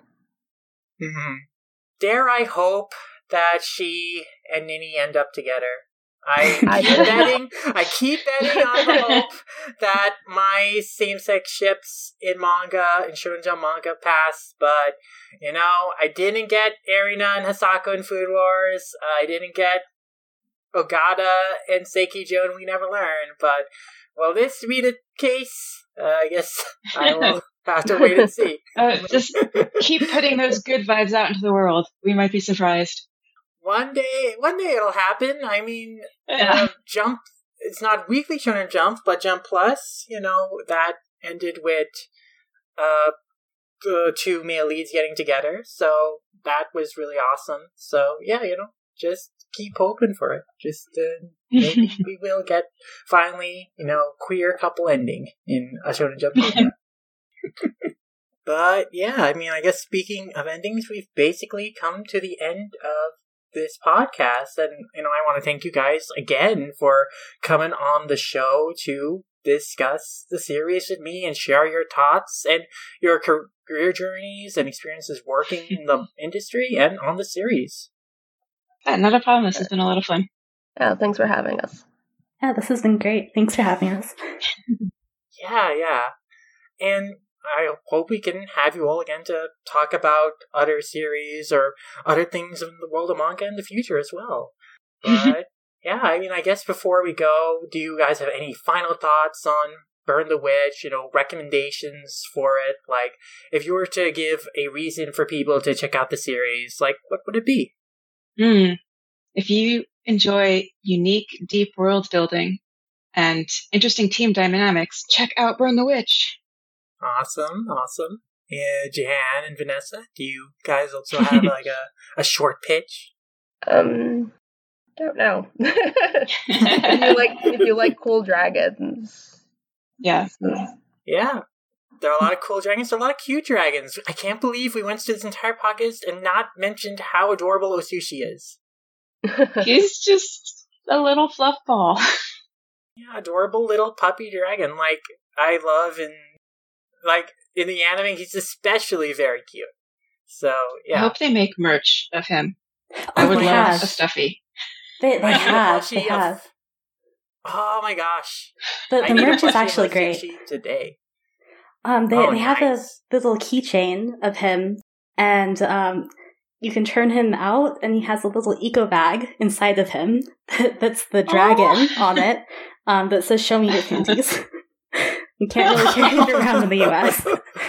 Oh man, I wish he says "Show me your knickers." I really like that colloquial localization choice in the English version. That is one thing I was sad about also when watching the anime in the English subtitles. They kept panties instead of knickers. But yeah, I mean, I enjoy colloquialisms like that. I think they work really well. So I like that in the manga. And it's a flavor. Yeah. Setting appropriate too. I think anyone who loves dogs should definitely read Burn the Witch. Yes. Especially since I think Osushi is based on Kubo Sensei's actual dog too. Oh my gosh. That's awesome. Puppy. Oh my gosh. More adorable puppy dragons, adorable little animal dragons. Oh, we need a kitty dragon. I hope there's one. It's just a cat dressed in a dragon costume. Or there's a guinea pig dragon. It's a guinea pig dressed in a dragon costume, like in that episode of South Park where there were all those guinea pigs dressed in costumes. Now I'm thinking of all of the animals like a capybara dragon. I mean, dragons can be anything in this series, so sky's the limit. I'm interested in seeing all the cool, crazy, and cute dragon designs that Kubo is going to draw. Well, yeah, I mean, that's something to look forward to, and I'm looking forward to more Burn the Witch. I'm looking forward to more guys' work on Burn the Witch and other series, and until the next time we talk, I mean, where can people find you and your work online? Viz.com is a great place to start. It lists all of our titles, and a lot of them have free chapters, so you can check them out before you purchase. Yeah. And then you can read Burn the Witch, and a whole bunch of other really great titles at shonenjump.com. Yeah. Is there a particular one you recommend, or not even in Shonen Jump, like some of your other recent titles that you would recommend people check out? So one that's already complete, so you don't have to wait for updates, is Kami-sama Kiss, if you're a fan of shoujo. It's got really great magic system and a main character who's kind of down on her luck, but doesn't let it destroy her spirit.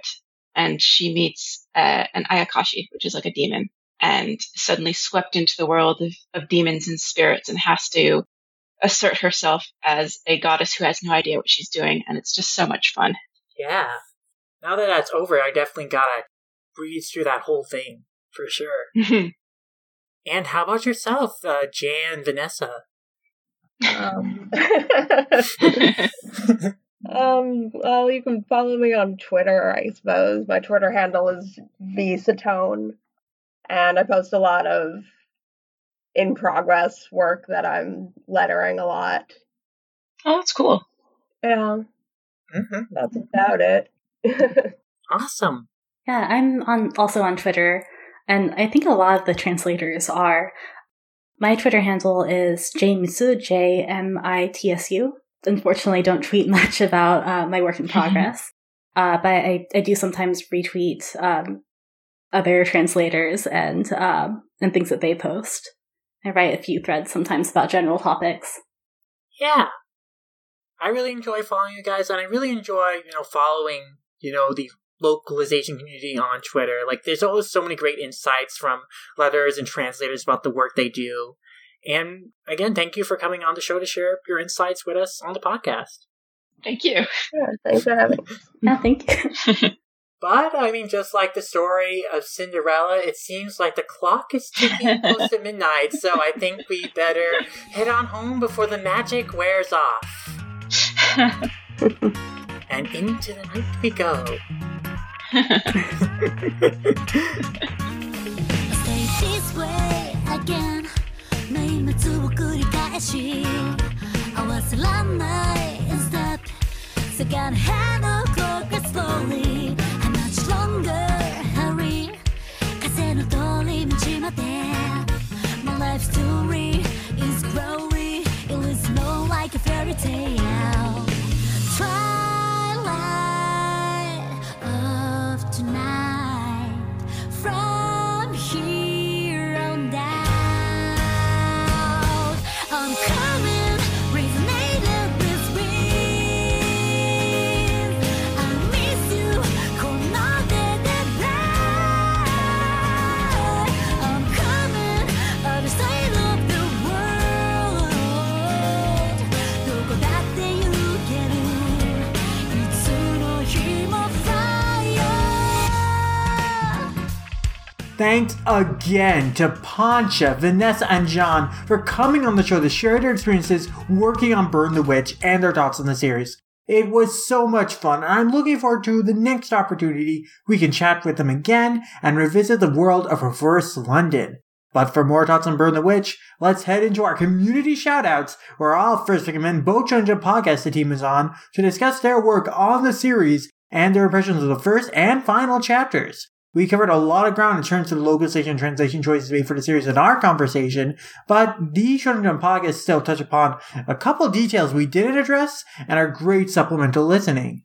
But for a more in-depth conversation on the Burn the Witch anime, which we didn't discuss much, you gotta check out Spicy Ladies Roundtable podcast on the show, where they delve into Bleach's importance as one of the all-time most popular Shonen Jump titles, and how Colorido's character design choices compare with Kubo's, how that affects the resulting animation, general thoughts on the characters and story, and so much more. It's a very fun, lively, and critical discussion of the anime, and the Spicy Lady podcast is a great listen in general.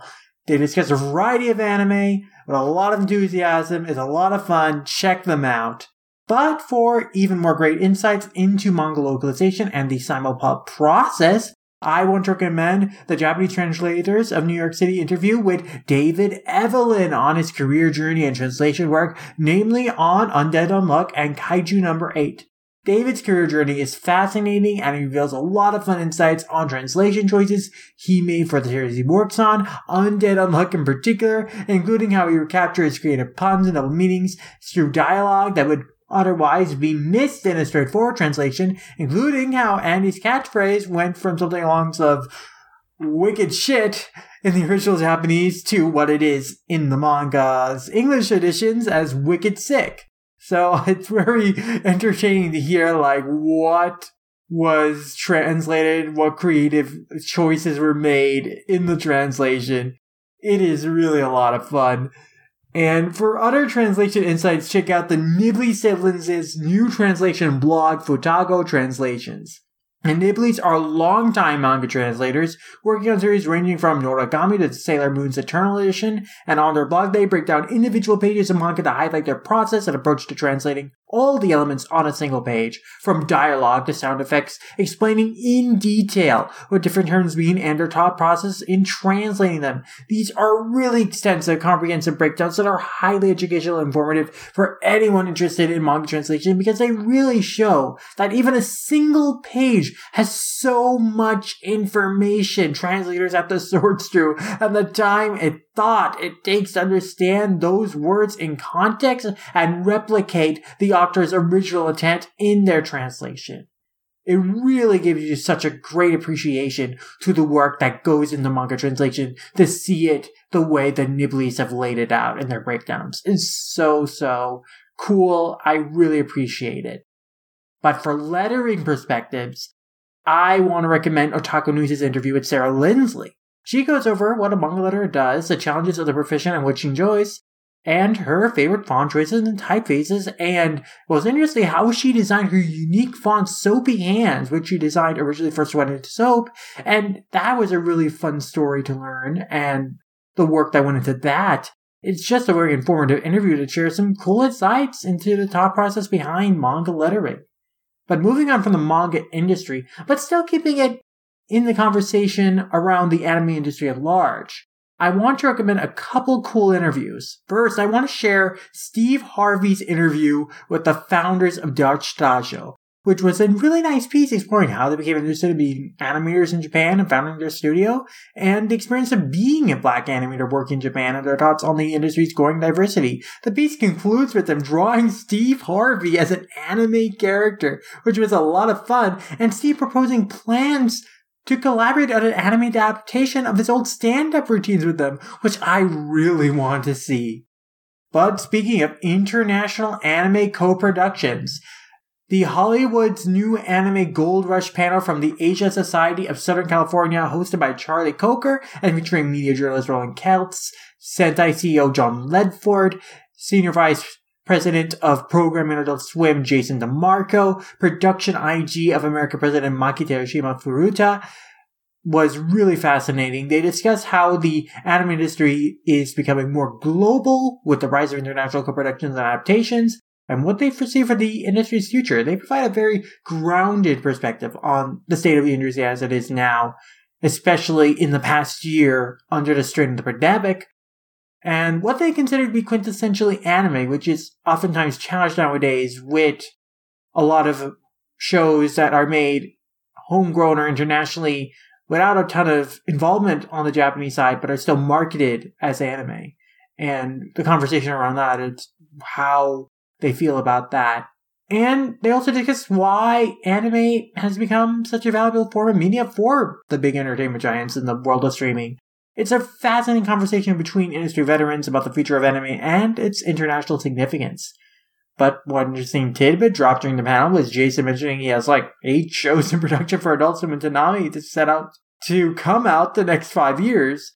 And speaking of Toonami, I really want to promote and highlight CJ Maffris' fantastic What Toonami Means to Me feature-length documentary he created for Toonami Faithful. CJ has been working on this for the past year. It's a true labor of love. He interviewed 13 voice actors currently working in the industry, several of whom have had roles in shows broadcasted on Toonami, and he asked them how the block influenced them growing up and motivated their career journeys as actors actors, what makes Toonami so important and relevant even now, and how meaningful it is for Toonami to speak up and discuss important topics, like they did with Black Lives Matter earlier this year, and what that meant especially to the black actors that grew up and were inspired by Toonami to see that.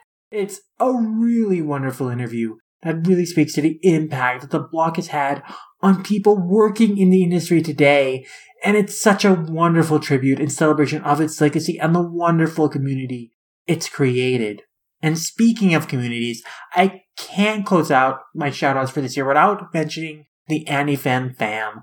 I've shouted out anime feminist articles and podcasts so much over the past year, and I truly believe they're publishing the most thoughtful and progressive anime analysis on the net. Of course, they can only continue to do the work they do with the support of patrons, donations, and they've recently published an article about how they don't quite have enough funds to cover all the projects they want to produce in the coming year. They can make things work by cutting some content every few weeks, but that's certainly not an ideal situation. So, if you can, I highly encourage everyone's New Year's resolution to include donating to AniFem so they can continue to produce the great analysis we've come to expect from them, because they are platforming so many different voices, perspectives, and conversations that no other anime publication on the net hosts or promotes, and I think that is just so valuable and necessary to promote and support. But returning to the subject of how much anime in America has grown, I want to highlight Jared Clemens' recent article on Crunchyroll on the ratings rise of Pokemon and Dragon Ball Z.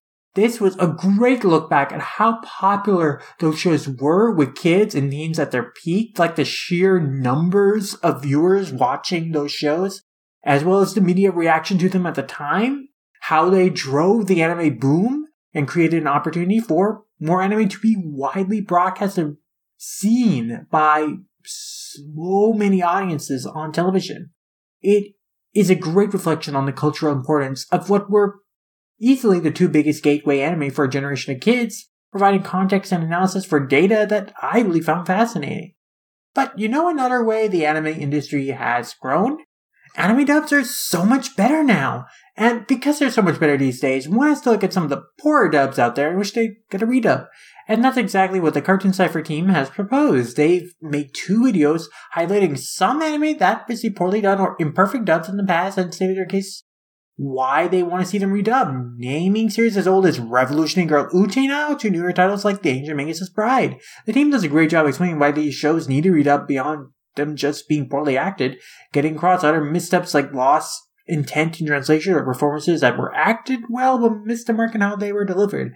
They highlight a lot of choices that I would readily agree with, like, the old Dragon Ball Z dub and those Dragon Ball Z movies, and some, like the Ancient Magus' Bride and Hachime no Ippo, that I wouldn't immediately think of as shows needing a redub, but after hearing them make their case, I would also like to see them redone. They're fun videos that showcase the Cartoon Cypher's team and their great knack for being able to discuss the nuances of voice acting and dubbing, and it's a great watch to hear them dissect some of the most unfortunate misdubs of the past that deserve a second chance, like Ghost Stories and Higurashi.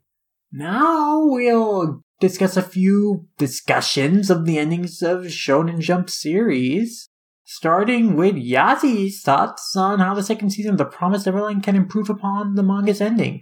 It's a good discussion of what the manga's strengths were and how it seemed to fall apart at the end because the decision was made at some point to rush it, and how the bonus chapters that have come out since then have shown that The Promised Neverland was in many ways unfinished, and there are so many more details in it left to analyze, explore, and discuss, and her hopefulness that would show I'm working with the anime team, the animation can tie up the manga's loose ends. Yazi's breakdown provided so much food for thought, and it's caused me to reevaluate how the series was plotted and ended, making me more interested in revisiting it in the future to see what I may have missed. She plans to do even more analysis and reviews on The Promised Neverland next year, and I'm really looking forward to hearing them. Next, our good friends over at the Hoven's Hideaway podcast discuss the endings of We Never Learn and how they felt about the multiple routes approach from the highlights to the low points. Overall, they were still positive about the series, but they do discuss the ways in which these routes both pleasantly surprised and unfortunately disappointed them at various points. But overall, they do get to the heart of what they consider to be the heart of the series, and what made it so entertaining as a whole and why some of those endings, because of that, fell short for them. But Hoven gave us a really nice shout out on their show, and so my final shout outs for this episode are actually going to be a few other pods that gave us a nice shout out or had us on as guests recently. And first in that shout out vein, I want to thank Love It or Leave It for giving us a mention in their fall 2020 anime overview, where Jeff mentioned listening to our Fly Me to the Moon podcast and realizing from that he'd probably not like the series, which, while not the intended effect, the fact that our conversation could still inform anyone's opinion about whether they'd like a series is still something I appreciate. And I've shouted them out before, but definitely listen to Love It or Leave It for Jeff and Annie's fun thoughts on seasonal anime. I've enjoyed a lot of their last couple episodes, and I'm really looking forward to their upcoming ones on Yashahime and Jujutsu Kaisen. Yashahime in particular, because I know Annie's a Yash fan, and Jeff's never seen it, so that's going to be an interesting one for sure. And finally, I'm going to close out this episode's shoutouts by mentioning that I was recently on 2 episodes of the My Hero Academia podcast. One discussed the recent Mr. Crime Press Spotlight chapter, which was the second most recent chapter, and the other discussed the 4 most recent chapters of My Hero Academia Vigilantes, which focused on the O'Clock flashback. It was a lot of fun discussing the series with Kendra, James, and Gary, and I want to thank them again for having me on, and I hope I can join them on more occasions in the future. And that finally does it for our community shoutouts on this episode, as well as this episode of the podcast, and 2020 as a whole, really. Now we're into 2021, and we'll discuss our thoughts on the past year of manga and the podcast in later episodes, but we want to thank you all for listening to the show this past year. 2020 was a hard year, but speaking for myself, this podcast really helped me get through it, and I think we grew a lot as a show this year, and I'm really proud of the work we've done, the podcasts we produced, and the friendships we've made. I'm really grateful that we've received so much great feedback and support from our listeners, and we hope we've helped entertain you through the past year, and will continue to in the years beyond. There's so much more to say, but I'll leave you all with my best wishes on a very happy new year for you all, and my hopes that it will be a better year to come. But with those well wishes made, I guess it's time to finally wrap up the show and let y'all know where you can find us if you want to reach us. And you can find me on Twitter as @LumRumiasha, and pretty much everywhere I'm at by that name. Wherever there's a LumRumiasha, that's where you can find me. You can also read my manga reviews on all-comic.com. We've got a lot of books coming in, a lot of books coming out, so look for more on there. And as for the show, well, actually, you can also find my art if you like the thumbnails I draw for the show. You can find more of my art on my Instagram @SetArtWorks.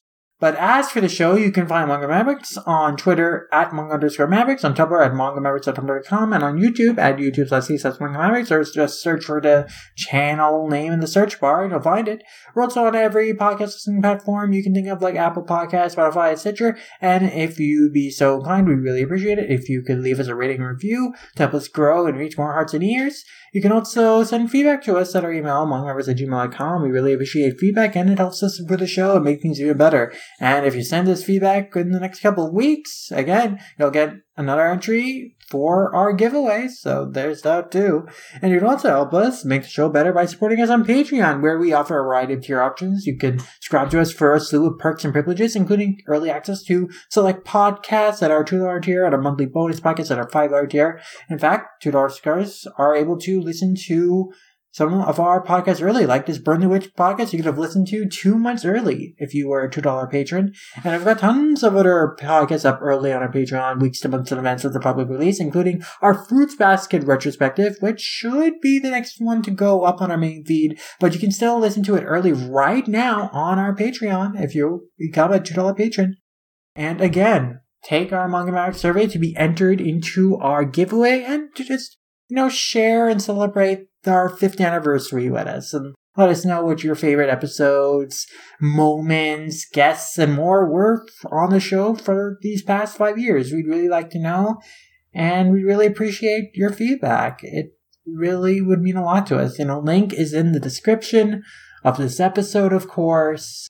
You can very easily find it. So, yeah, I'm looking forward to seeing your guys' thoughts on the show, and I'm looking forward to celebrating our 5th anniversary. I think it's going to be a lot of fun, and I'm incredibly humbled and honored and amazed that we've made it this far. But there's a lot to look forward to. But until next time, this has been the 145th episode of the Manga Mavericks Podcast, and we'll see you in the next one. Sayonara!